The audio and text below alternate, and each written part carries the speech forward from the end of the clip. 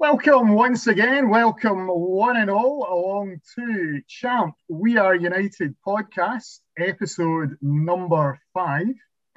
As ever, you can find us on all the main podcast providers on Apple, Spotify, SoundCloud, Breaker, and Google Pods. And also on our own website, www.champweareunited.proboards.com. And this evening, we have with us part of a usual team in the form of Gull. Good evening, everyone. As I always say, unless you're listening to this during the day. Indeed. And a very special guest indeed tonight is Mr. Pete Nash, creator, of course, of Striker. And so for this podcast, it really is a Striker special throughout. We're going to be chatting all things Striker and also Psycops with Pete and hearing a lot about his career in the industry and his work. So very good evening to you, Pete. Good evening, guys. Thanks for having me on. Great to have you. Great to have you with us tonight. Are you well? I'm good, thanks. Yeah, I think like everybody, I can't wait to get into the pubs again. I'm in the Isle of Man, where we've actually, I think I mentioned earlier before we came on air, we were at avoided lockdowns for most of the time that COVID's been around, because being an island, we were able to eliminate it and keep it at bay. But unfortunately, we had been in a circuit breaker lockdown because someone from the steam packet crew caught it and passed it on. So I've just heard that we're coming out of it on Monday. So the first thing I'm going to be doing is heading to the pub. Quite right, too. Absolutely. There's no escaping it, is there? No. But at least you guys now are able to go to the pub as long as you're willing to sit outside in the freezing cold. In the cold, yeah. We almost had some snow the other day, actually, just to coincide with the pubs reopening, as you say, outside. Indeed. So if we go way back to 1985 and the very start of Striker, and I know that you were a fan of Garth and AXA comic strips, Pete. Were there any others or any football titles that you were a fan of growing up? Well, like you guys, although I certainly wouldn't count myself as expert comic fans as you two, I did read the football comics, but I have to say, as a kid, I preferred the ordinary comic adventures. I like Tiger. I particularly like Valiant. I loved Captain Hurricane, and the Steel Claw. I really enjoyed. I also liked the Beano because I just love the Bash Street Kids. Yeah. So yeah, I did read the football comics, and I was a Chelsea fan, as I still am. But I can't say that that was my favourite in terms of comic stories. Football comics I would read, but I wasn't a huge fan of them. Right. Okay. And thinking about obviously the early black and white strips of Striker and the days with the Sun and Kelvin McKenzie was the editor at that time. Is that right? Yeah. And well, I was working on the Sun as a sub editor, which involves sort of designing the pages and doing some of the headlines. But really, what the turning point for me and what led to me doing Striker was seeing the comic strips that would come in from the Spanish artists in particular, the ones who I would call would draw the real skillful real life drawings rather than the cartoony type strips. And one of them was, as you say, AXA, which was a sci-fi fantasy strip about a very sexy young blonde girl who was always seemingly in adventures that involved her having no clothes on or very little clothes.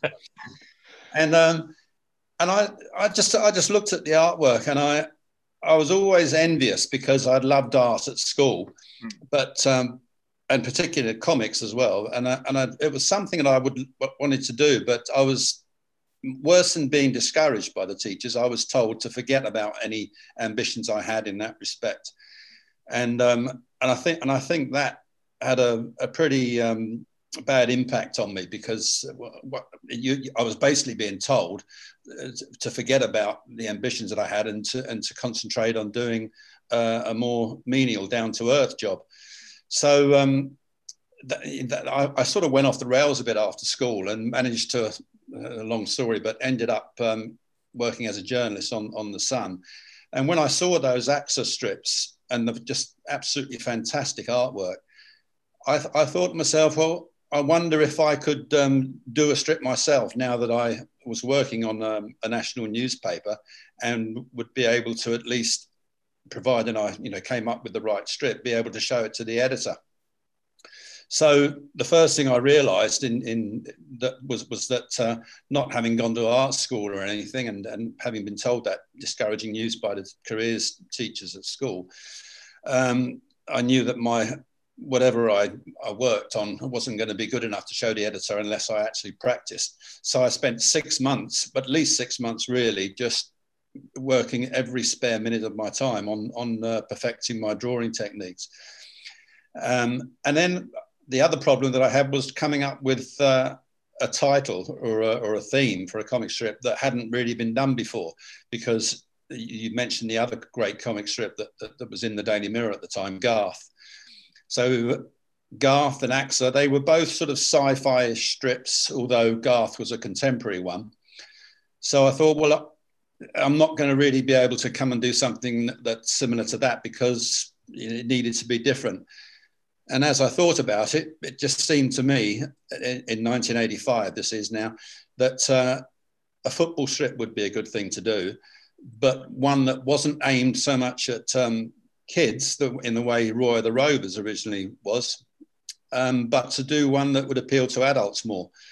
So that's how Striker came about. And the problem I had once I'd done the first sort of half a dozen strips was, not only did I know that even though I'd practiced for so long, that the artwork really wasn't up to anywhere near the standard of, for instance, AXA and Garth, but also I would have to convince the editor, who, as you say, was Kelvin Mackenzie at the time, that the strip was worth taking a punt on.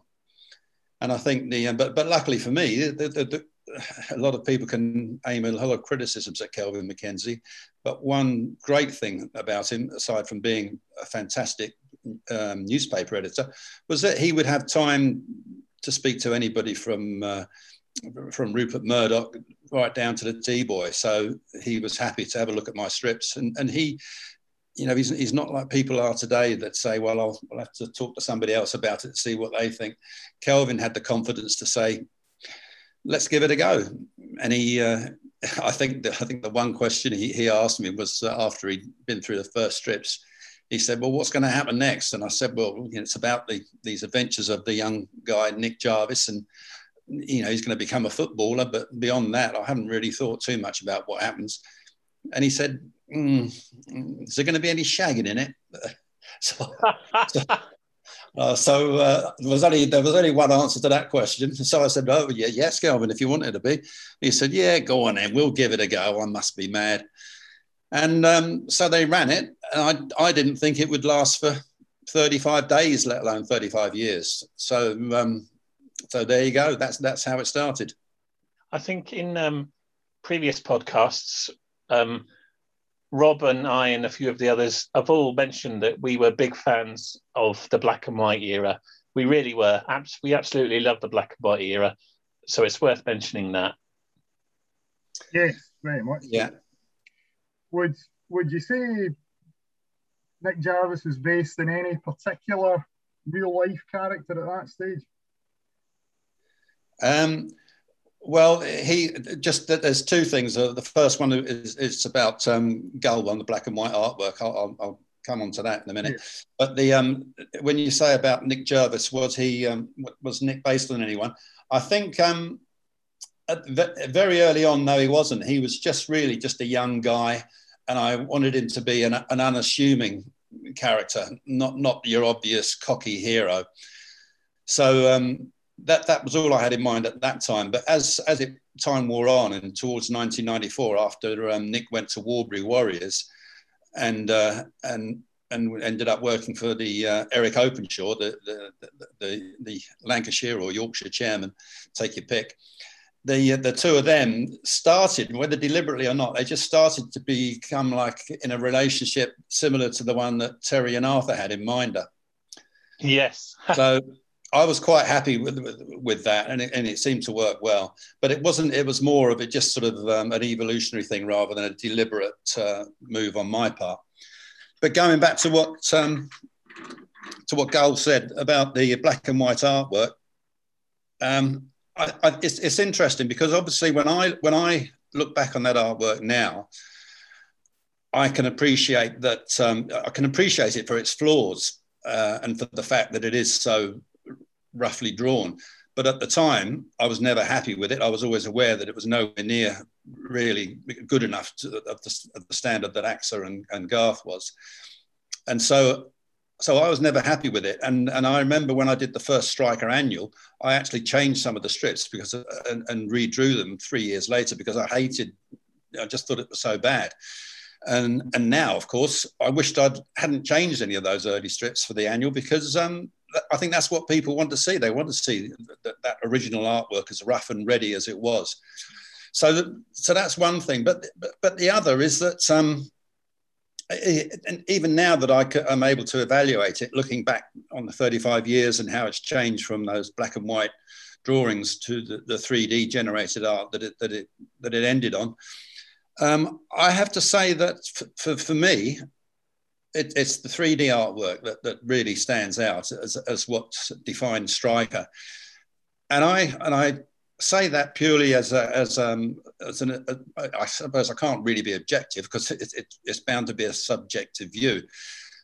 But I look at it not as a comics fan, but as someone who just sort of enjoys Striker and anything that I do, whether it be Psycops as well, something as an art form that's entertainment, and whether it's drawn or whether it's computer generated, it doesn't really matter to me. I'm not an enthusiast to the same extent that I know some comics fans are, and I can be, quite critical, I think, of some of the drawn art that I see nowadays, because I think it lacks, particularly with facial expressions, it lacks people's, the moods that sometimes need to be conveyed.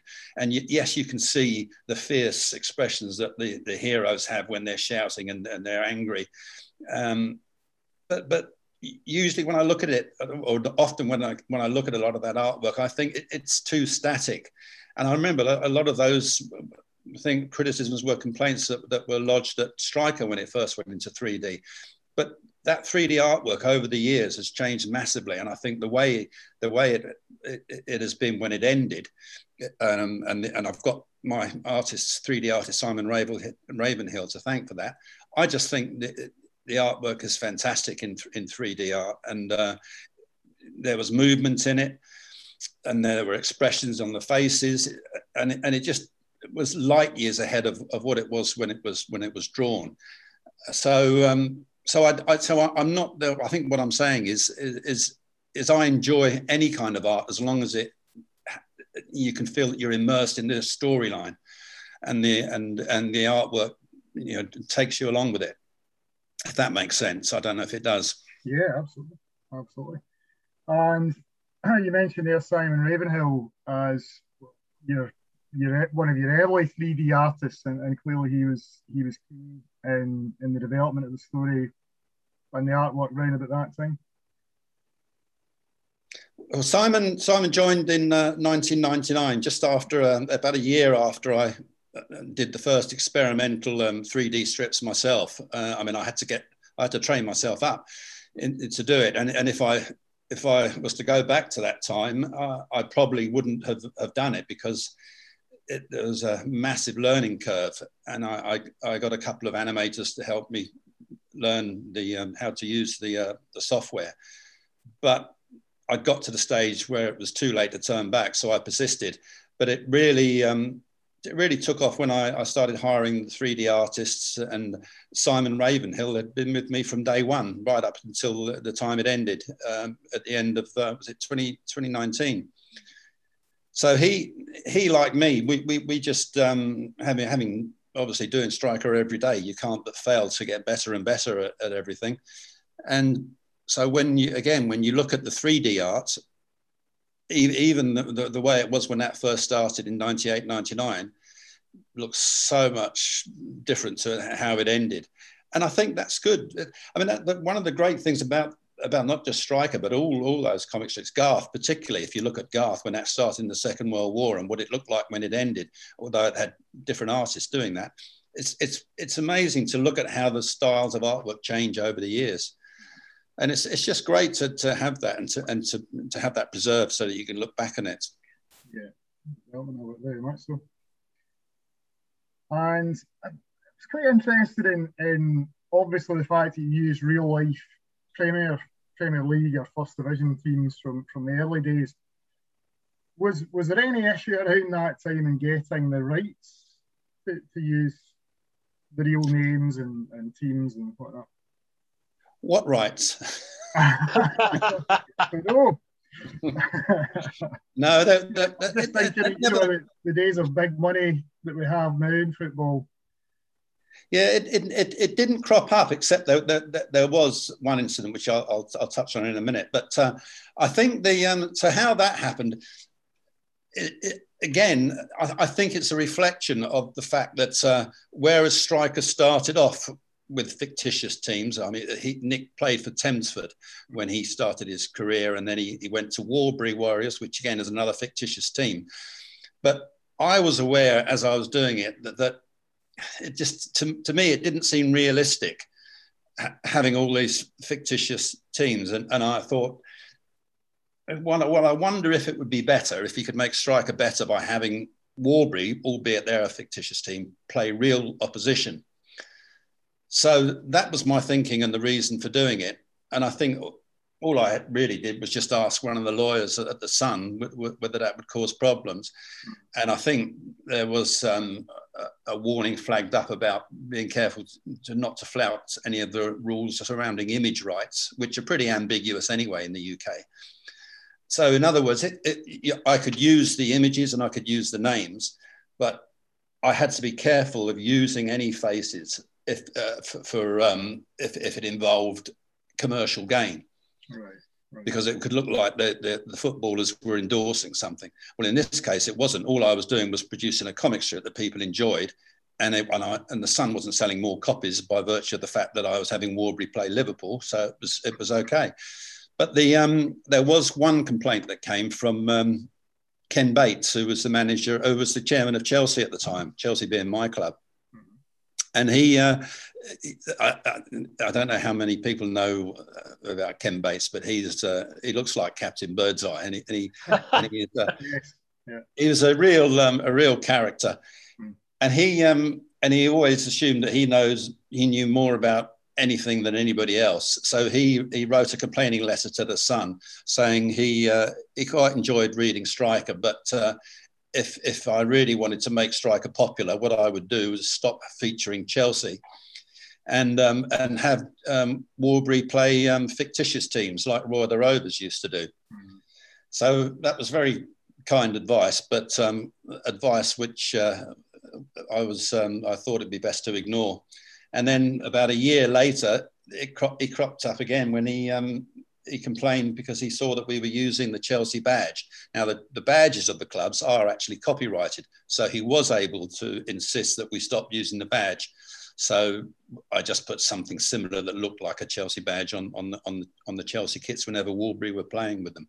But it was, I mean, it's a ridiculously trivial thing for the chairman of a Premier League football club to get involved in, but that was Ken Bates for you.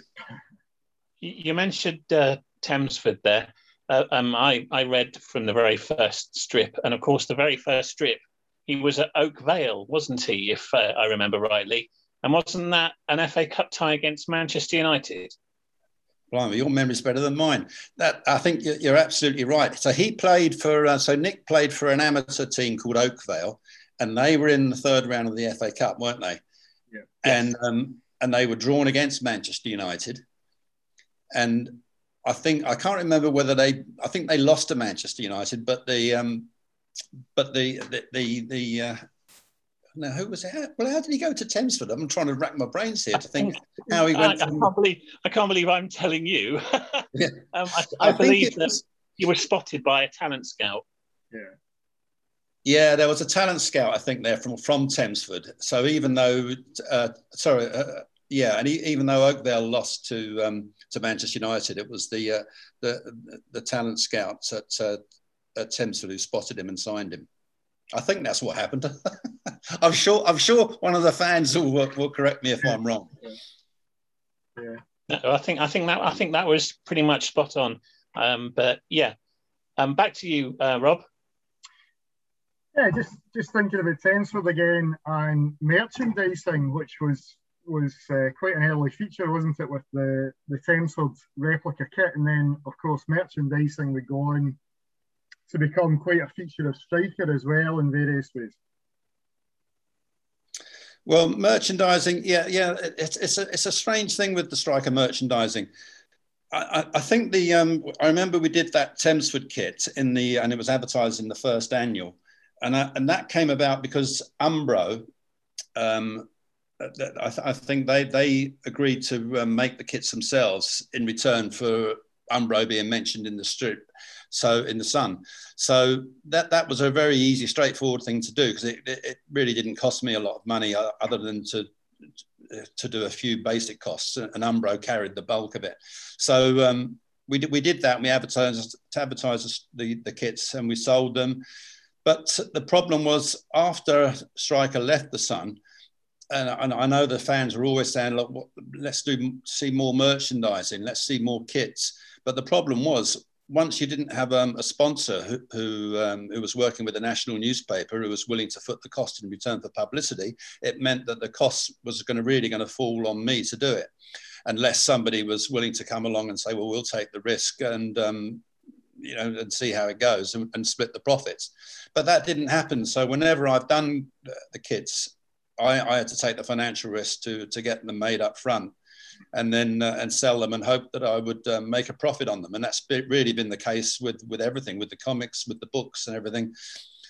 So I understand the frustration of some of the fans who have always asked to see more merchandise, but I don't think they quite understand the difficulty when you become independent to do that. It's a lot. I mean, when I was working at the Sun, so many companies would want to get involved in sponsorship and promotions that they would come to you rather than you go to them. But that's not the case once Striker became independent. You're on your own, and it was a lot tougher. And the other thing was, I was always focused on actually doing the strip. So, and that involved, even though Simon and the 3D artists were doing the artwork, I was still involved in doing the storyboards, finishing off the artwork in Photoshop, and also writing the strips. Because that I think that's one of the other things that people maybe don't realize, is that a lot of the other strips that you see, including Garth and AXA that we spoke about, and any of the ones that you can think about, particularly the newspaper strips, and the ones even now in the comics in 2000 AD, etc., they're all usually written by someone and then drawn by someone else, and not just drawn by someone else, but penciled by someone else, then inked by someone else, and then coloured in by someone else, and then lettered by someone else. So with Striker, it was at the end, it was just a two-man business with me and Simon. Right. So it was always been a lot of work doing Striker, a massive amount of work. I don't think people realise that, but it's been a labour of love for sure. Going back to the Thamesford strip in the first annual, I've got to say it was such a joy to see that it was very big in about the third or fourth page to see. Well, I know it was a white strip, but in colour. But the one thing that sticks out for me from that first annual was the team drawing on the back cover. To see the team in colour was an absolute joy. Absolute joy. Oh yeah, I remember that. I'm going to. I know this will be annoying for the listeners, but I'm just going to grab the book to see. That's it. Yeah. I'm looking at it now. And they're all standing there, yeah, it's in colour. And that was probably the first colour rendition of Striker when Nick was playing for Thamesford. So that's on the back of the very first book, of which there are more copies than that very rare second one. So yeah. Well, I've forgotten about that. And looking at those characters. Wonderful, really was. No, it was just so nice to see them in colour. It really brought them to life. Yeah, and again, that touches on what you're saying as well about the artwork. So I guess when you say that you've enjoyed the black and white artwork, what you're really talking about is the actual drawn artwork, not so much that it was black and white, but the hand drawn artwork. Am I correct? Yeah, that's absolutely right. It had a sort of a realism to it. Yeah, I think I would go along with that. I know exactly what you mean. And one of the things I'm thinking about is when I come to do the very last Striker book, which I think by my calculations would be in the end of 2023, it may well be that I could do, to finish the whole thing off, is to do a kind of Striker catch-up Where Are They Now strip, which would involve me drawing the strips myself and lettering them, which would make sense because Simon, for instance, is now working for a computer games company, so he probably wouldn't be able to do that himself. But that might be a nice way to sign off if I was able to do that. So I am giving some thought to that. But I know what you mean about the artwork. I think with that. The art that I drew when Nick Jarvis had gone to Warbury, obviously that was 10, 12 years after I first started doing Striker.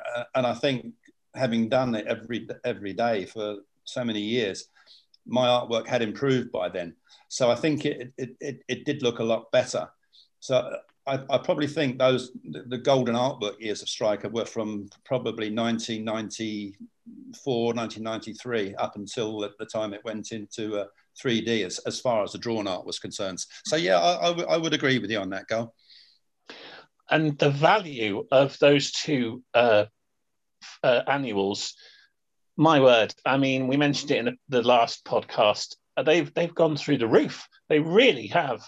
And I know you responded on the Striker Facebook page about that, but yeah, what are your feelings on that? Strange. I suppose it makes sense, particularly with the second book, because from memory, I self-published those as an experiment because the first one was in the shops. But my God, all the profits seemed to just go to the distributors and the news agents. So I self-published it as an experiment and only did a print run, I think, of 2000. So that's very rare. So that's understandable. But I'm surprised at the first one that I think was it Mick had said on Facebook that he knew of the first book that had been sold for £150. So yeah, I found that surprising. I mean, I got my copy of the first one, obviously back when it was released, and then in House Moves, somehow it disappeared. But I did manage to get a copy again off eBay, and this was about 8 years ago. And even then, that cost me £40. So it was on its way up even then. Well, I think really if what those annuals show is that if people hang on to them for long enough, like so many things, they will go up in value. But there's you do have to keep them for a while. And I know that when I don't know if you recall, but in 2005 we issued some shares for people who were buying into the comic, and they when the whole thing ended and Striker went back to the Sun, obviously I didn't have enough money to refund them the money that they'd invested in their shares. So I did them some bespoke artwork, some shareholder prints. And I know that some people tried to sell them quite soon afterwards. I don't know whether they were successful or not, but that was far too soon for them to appreciate in value. So really, I think for things like that, they'll have to wait till I'm dead and gone, and then they'll really have value. One of my own heroes as a football fan is Gary Holt. So he supports the same team as me, which is Kilmarnock. and he played in our cup winning side back in the late 1990s before going on, of course, to play for Norwich City. So I was delighted to see him appear as a columnist in the magazine once it appeared, and that ran for a good few issues. So did you work directly with Gary over the phone, or did he email in his column for the week? How that came about was it was quite extraordinary. So for the any listeners that don't understand this particular time, this was in 2003.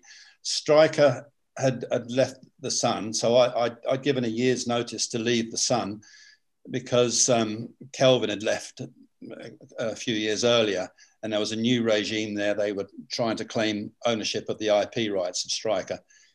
And the relationship deteriorated to the extent that I really felt that I had to leave and go it alone. So I independently started the comic with money that was equity in my house. And looking back, that was quite naive because you really needed some millions to do a weekly comic. But Gary, bless him, he just suddenly, no sooner had we started the comic, then I think a week or so later, he just got in touch and said, "Can I help?" And so we had a discussion. Right now, I didn't really know how he was going to help, but we spoke about it. And he said he would effectively be an ambassador to help in any way he could. He'd talk about Striker and promote it to his his Facebook. And was Facebook going then? I don't know, but there was social media or tweets or something. He would promote it.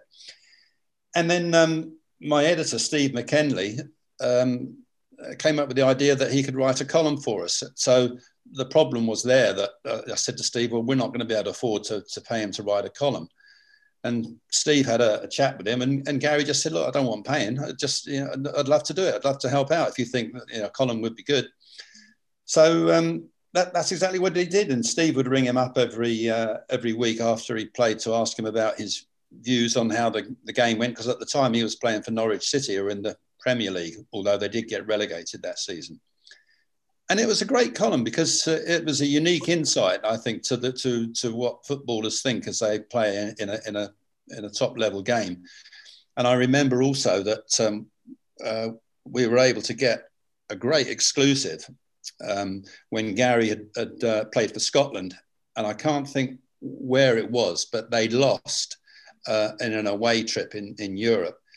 And when the Scottish team arrived back, the Scottish fans were spitting or certainly jeering the Scottish team as they arrived back. And Gary was understandably upset along with the rest of the players by this. And he told Steve, and Steve mentioned it in the column, in the comic. And it was picked up by the national newspapers as well, who did a story on it. So, and they credited the Striker comic before the newspapers did. So that was good for us. But Gary, it was just a fantastic thing to do. And I went up to see him in Scotland, and he insisted I stay with him overnight. He made a nice cooked breakfast the next morning.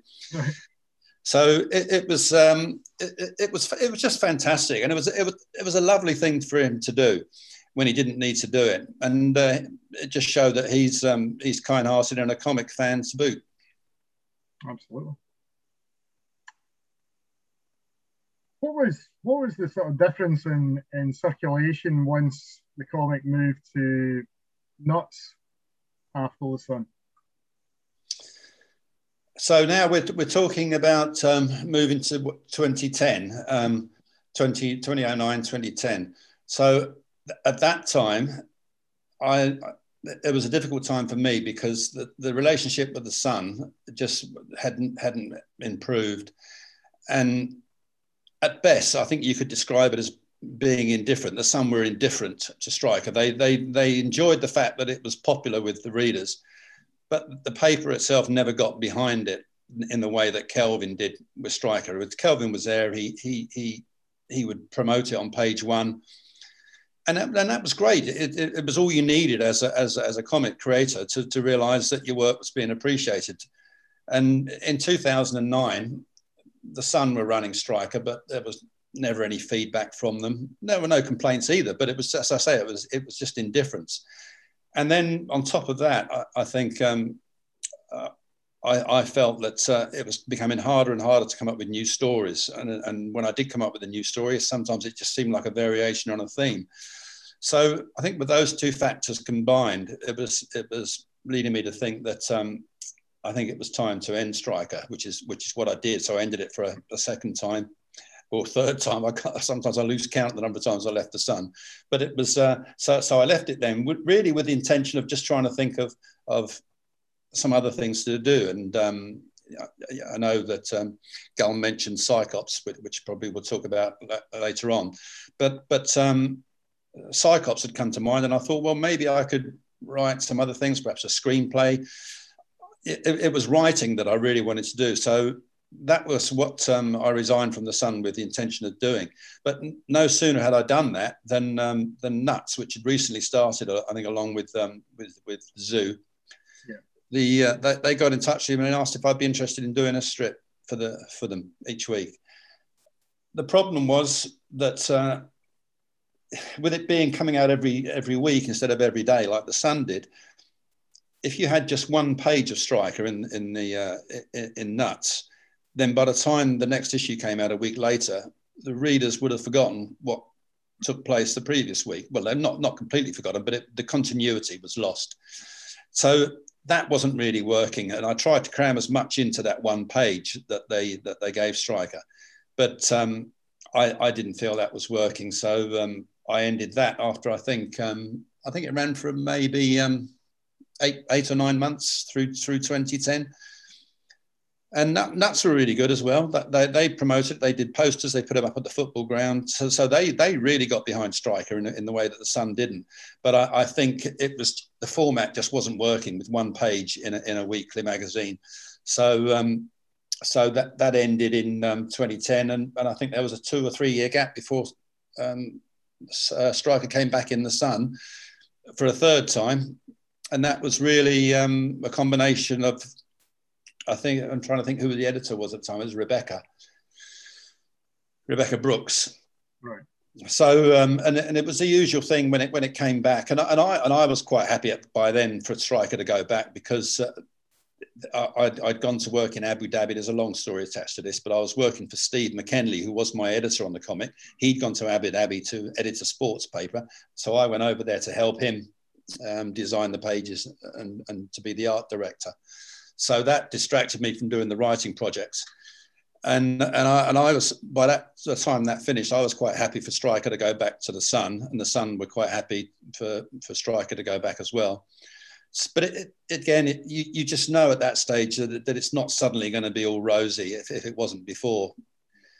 And it wasn't. And so from the time it went back in 2013 to when it ended in 2019, it was really just a question of going through the motions with Striker in the Sun, because they were never going to get behind it again the way they did when in the early days.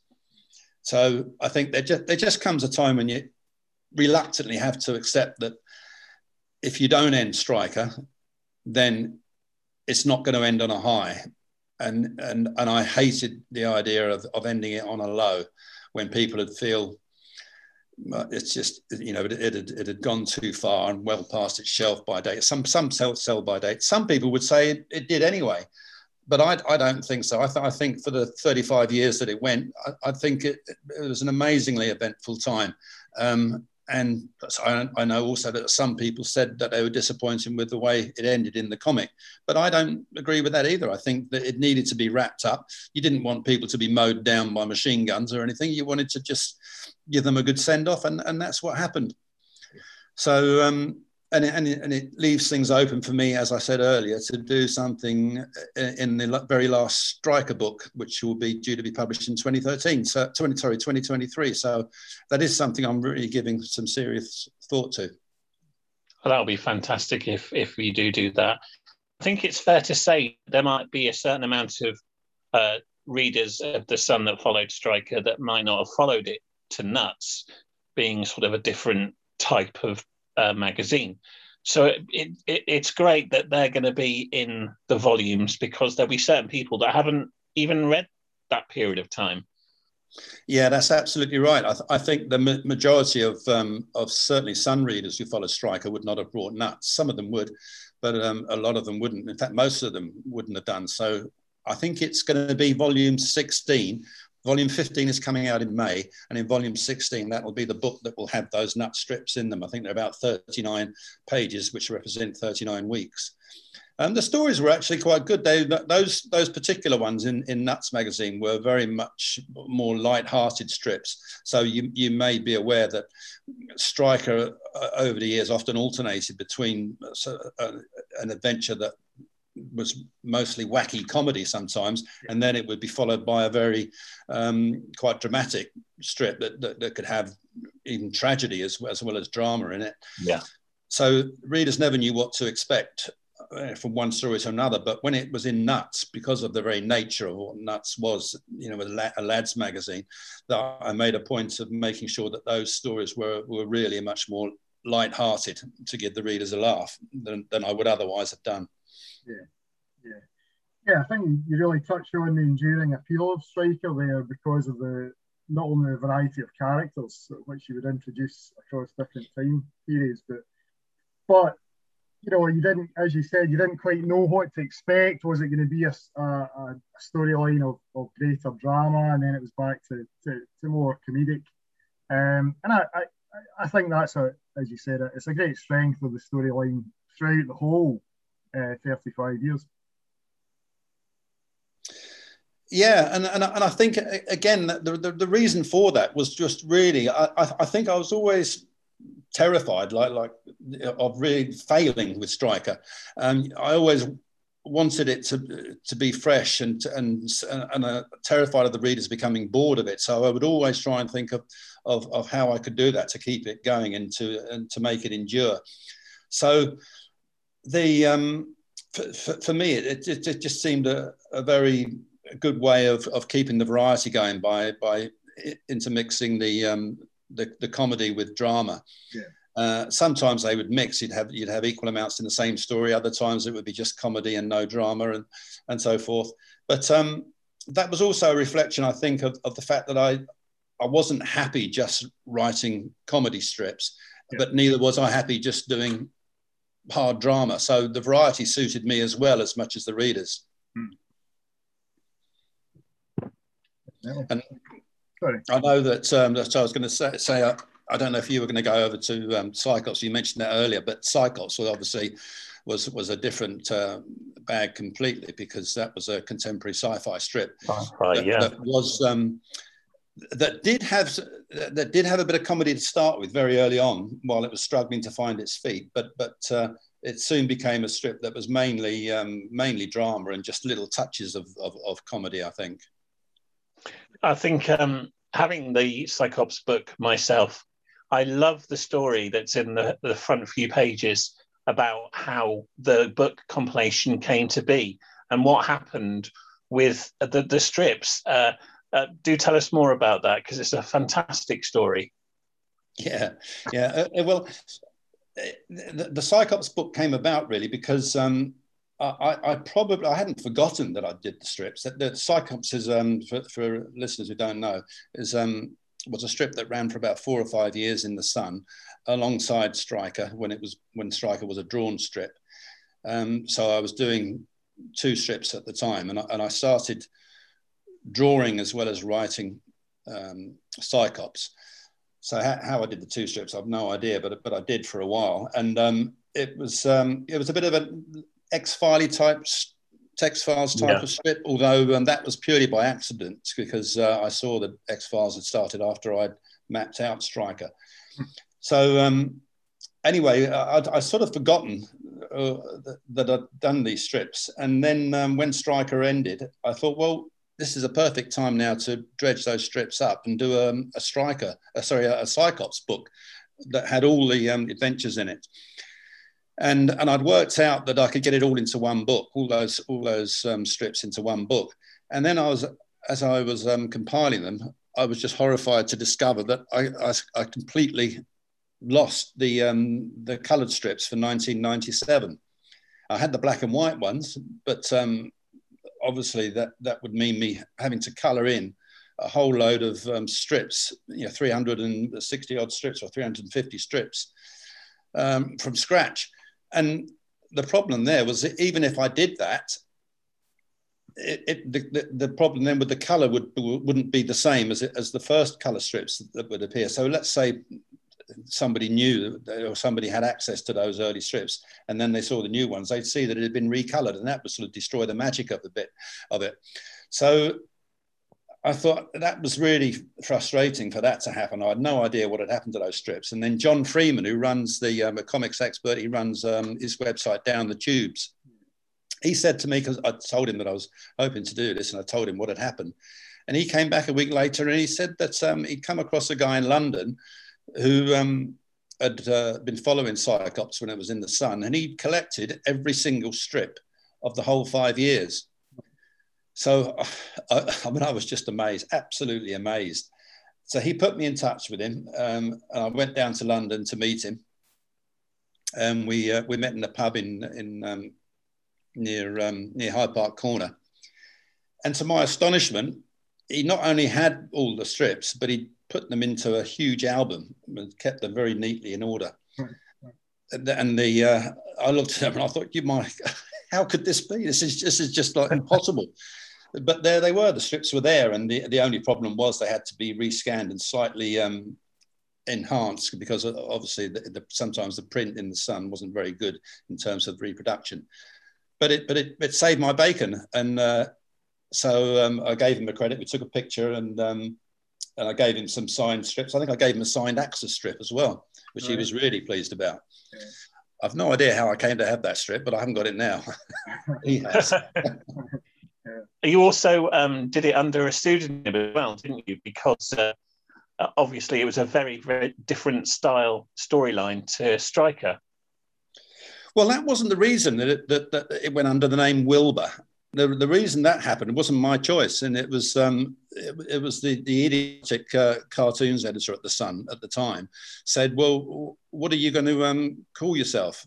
And I said, "Well, what do you mean?" He said, "Well, what name are you going to give?" I said, "Well, Pete Nash." And he said, "Well, no, that's the name you do under Striker." And I couldn't see what the problem was in having my name on Psycops as well, but he seemed to think it was. So he said, "Can you think up an alias?" So I chose Wilbur because that had been the nickname that the newspaper printers gave me when I was working on a newspaper in Sydney in Australia.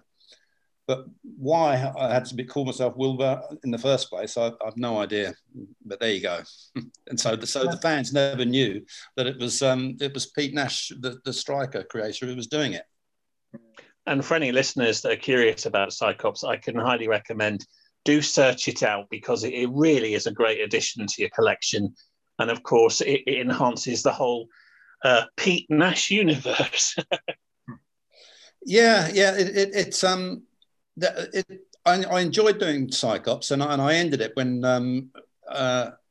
I did Striker in 3D, because that, as I said earlier, involved so much work that it was then just impossible for me to write Psycops and do all the enlarged Striker. I think the other thing, by the way, is when you were talking about the artwork, I always wanted to increase Striker, make it more like a soap opera. So that meant that it would involve different artists, which in turn would have created a different style each day in the Sun. Whereas with 3D artwork, you can have different artists working on it, but the style would be consistent. So there was a practical reason for switching to 3D art. But anyway, with Psycops, I did enjoy doing it, and it was a very different style of strip to Striker. It was one that I probably had more of an affinity with, in that kind of contemporary sci-fi drama, than I do with football. And I was lucky enough to get a really fantastic comic artist to do the last few years of the strips, which is John Burns. He lives down in Cornwall. I think he's still alive. Brilliant comic artist, and he did the strips for the last 2 or 3 years, and I think they were without doubt the best strips in Psycops. In the final episode of our final issue of Striker, you mentioned 15 of your own favourite storylines. Is there any one in particular that stands out from the many? The favourite striker storyline. Yeah. Now that's. I think it would have to be when Nick had his leg severed in the shark attack in Sydney. I think it would have to be that as the one standout strip. And I always knew that he was going to come back to at least try to play, even though the shark had bitten his leg off. And people always say to me, "Oh, come on! That was you've heard of that moment when a stripper or something jumps the shark. It was done in Happy Days in the Font. Happy Days, yeah. So if you pardon the pun, people would have said that a bit about Striker, that he couldn't possibly come back after having his leg bitten off. But what people don't know is that all of the stories that I do, if they have a real factual base to them. And there was a story at the time of a kid who had his right arm bitten off by a shark in Florida, and they stitched it back on. Neurosurgeons put it back on, and so he survived. And so when Nick was able to have his leg reattached after the Coast Guard shot the shark and took his leg out of its belly, it was actually based on real life. So and it was without doubt the most dramatic storyline. So many letters and came in from the readers, and the Sun did a huge page lead, a whole page on it, saying, because I think people had rung up the Sun saying, "Is that the end of Striker?" And so the Sun did a story saying, "No, this is not the end of Striker, but that's what it looked like." So in that respect, it was a fantastic cliffhanger of the story. And yes, I think that's the one that is the standout Striker story of all time, I would say. Yes, I would. And the cover of that particular volume is iconic. I absolutely love the shark attack cover. Really do. Sometimes in my collection, but isn't sorry, Gal, but isn't that a testament to the 3D artwork? Yeah. I would say, because I don't think drawn artwork would create that same sense of realism. It was almost an iconic image, I think. And I was, strange enough, I was talking to Simon, my 3D artist, the other day, and we were discussing another great piece of art that he did that comes up in the next book in volume 14. And it involves, I'll be careful because I don't want to give the story away, but it involves a face that's a drowning face beneath some ice, a sheet of ice. Now, I can remember thinking at the time, what's this going to look like when it comes out? And Simon just did the most fantastic job, so realistic. And again, there's no way that drawn art would have had the same effect. So that's why I say, when people say, oh, they prefer the drawn art or they prefer the 3D art, I don't think really, for me, it's a question of what was better. It's just, both are good, but they're different. And personally, I preferred the 3D art for the realism that it contained. But I accept your earlier arguments that when it first started, certainly it looked a mess compared to the drawn art that I was doing when it ended in 1998. Fans have been heavily involved. I think it's fair to say, and a very loyal fan base, of course, the Striker through the years. And going back to even earlier times where there was a five-a-side football tournament, wasn't there, put together with teams from across the country? There was, and I mean, first of all, Striker would be nothing without the fans.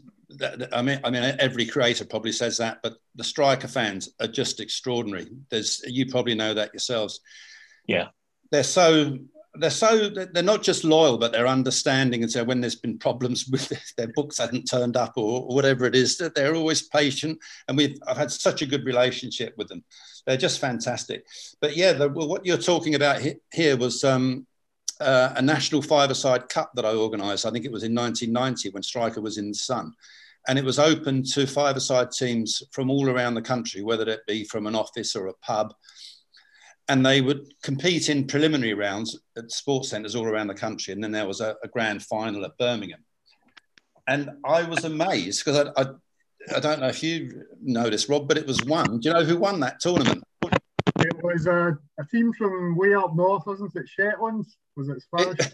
It was a team from the Shetland Islands. Can you believe? Yeah. So we had these incredibly good teams from all the cities, you know, Manchester and London, taking part in this final, and it was won by these 6 or 7 guys from the Shetland Islands.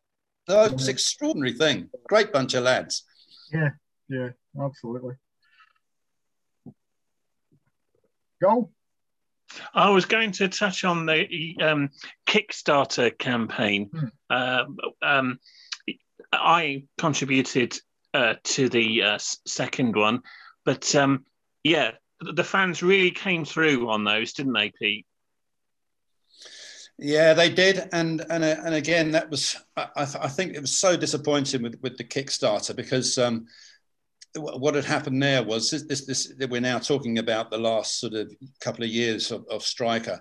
So given the situation with the Sun, and it wasn't just the fact that the Sun was indifferent now to Striker itself and didn't promote it, but also because the Sun, like all newspapers, were losing sales, so the money had gone down, and it was really hard to even to pay Simon to recoup the costs of the production. So it seemed to me that trying to do Striker as a weekly comic now, and give it a second go as a weekly comic, might just work now that the overheads were lower and it didn't need so much staff to produce it. So I gave it a go, and Steve McKinley came back and he edited the comic again. And it was really just me and Simon and Steve McKinley who were bringing this out, and Lucinda there was helping with the admin. So compared to the first comic, when we had about 12 staff, we were doing this with just 3 of us in the production team. And it was, again, massively hard work. So, you know, within, I think, probably 5 or 6 issues, it dawned on me that this was going to be really tough. And if sales got to the level where more money came in, then we could take some more staff on, and that would be great. But as usual, it's so frustrating with Striker that the sales got to a level where we weren't losing money, but we just weren't making money. And again, that same old problem cropped up where you had to have a distributor to get it into the news agents, and the distribution costs take up more than half of the cover price. But then, to make it worse, you have to pay to get the comic put into the WH Smiths and the Menzies and all these places. Otherwise, they won't stock it. So the cost just of getting them into the shops was exorbitant. And we really didn't have the money to promote it on TV or advertising or anything like that. So it was just such a struggle to keep it going, just like it was the first time round. And we did the Kickstarter to try and really as a last resort to try and get the money, and the fans were the obvious people to turn to, just as they had helped out in the first comic. And there were 2 typical cliffhanger style fundraising campaigns with it, particularly the last one. I think the last one, sorry to interrupt, Pete, was 22p in the end, wasn't it? Something like 22p over the amount. I mean, that's unbelievable. It was, and it was one of our Scottish fans. I was saying to Rob earlier that Striker's always had a disproportionate amount of fans from Scotland. I've never known why, but they're just fantastic fans north of the border. And it was one of our Scottish fans who came to the rescue and took us over the line. So I remember not being that happy at the time, because I thought, oh no, we're going to do another 12 comics. So we did, and I'm really pleased that we did that second comic, even though it almost destroyed me and Simon. But it was great to have it done, but it would have been foolish to try and keep it going when the writing was on the wall. So again, It's just one of those things that is so frustrating, because the fans really wanted to support Striker and keep it going, but the circumstances were just that it just became impossible. Yeah. So just really rounding off, I wonder if I could ask we asked about your own favourite storyline. Do you have a favourite character in Striker? I'm not sure I do, but if you held a gun to my head, it would have to be Eric. I think he's the favourite for most people. But I also like Scrapper. He's just such a great character. So's Kurt, the German. I mean, they supply the comic. Scrapper and Kurt Panzer and Eric and Fabian, of course. Fabian de Gisson, they supply the comedy elements of Striker. And Nick is the straight guy, really, who is always there in the middle of the drama. I love Li Ming as well. I think she was fantastic. Yeah, strong character. Yeah. I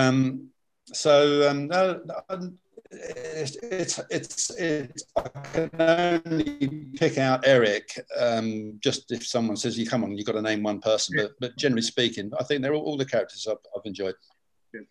I think one of the questions to round things off, you've sort of touched on already, plans for the future. And you've said that your ideas for the final volume you're thinking about, that would be fantastic, really will. But do you have any other plans for the future, whether it be Striker or a new project? Yes, and I think that's one of the reasons why I was saying to fans, don't be too disappointed, but obviously they were, but about the end of Striker, because it's really, to my mind, it's the end of the comic, not Striker itself. Now, I mentioned earlier that I wanted to focus on writing now. Because I think I see myself in a way. I don't really see myself as a comic strip artist or writer or creator. I think I see myself more as a storyteller. I just enjoy telling the stories and trying to keep the reader's interest in this. So for me, what I want to do now that the comic has ended is to concentrate on writing. And it just seems to me that although I've got a whole load of projects and synopses that I've written over the years of various things, that it would be crazy to ignore the prospects of Striker as a possible TV series and a novel. Now, I've touched on this in the on the Facebook forum with the fans. And I've spent the last sort of year or so just really trying to work out what's the right project to do as a first one. So I started writing a novel, a Striker novel, which which picks up on the Warbury era rather than when Nick was in Thamesford. And then I also looked at doing it as a screenplay.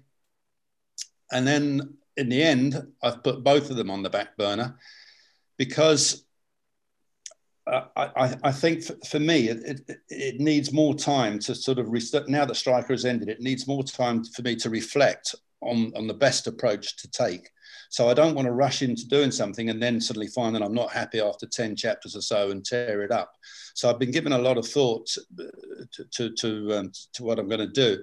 And I think also that even though I haven't really started something or I haven't finished something in the year or so that Striker had ended, I don't mind that because I'm enjoying the time to pause and consider what to do, having worked on Striker for so many hours, for so many years. So where I am now, we're not on plan A, B or C. I think we're on plan T or U. What I've decided to do as the first project is to actually write my memoirs, an autobiography of what happened, of how I came to do Striker from not just when I started Striker, but actually from when I was a kid. And it's going to be, might be quite interesting when this book comes out, because what I've done is to go and I've seen a psychotherapist, can you believe? Because as I was doing looking back on all the experiences, and I mean there are some amazing things that have happened, but it occurred to me that I did a lot of reckless and crazy things in my time, particularly before Striker started, and I thought, well, that's not normal behaviour. So I went to see a psychotherapist, and we've had a couple of interesting sessions until this lockdown kicked in, and he was able to identify a particular incident. I won't go too much into this because it'll take too long to explain and it'll spoil the book anyway, but he was able to identify an incident that happened way back when I was at school that he thinks influenced my behaviour later in life. So I've picked up on that, and I'm using that to my experiences with the psychotherapist. I'm using that to, and will intersperse each chapter in this book with.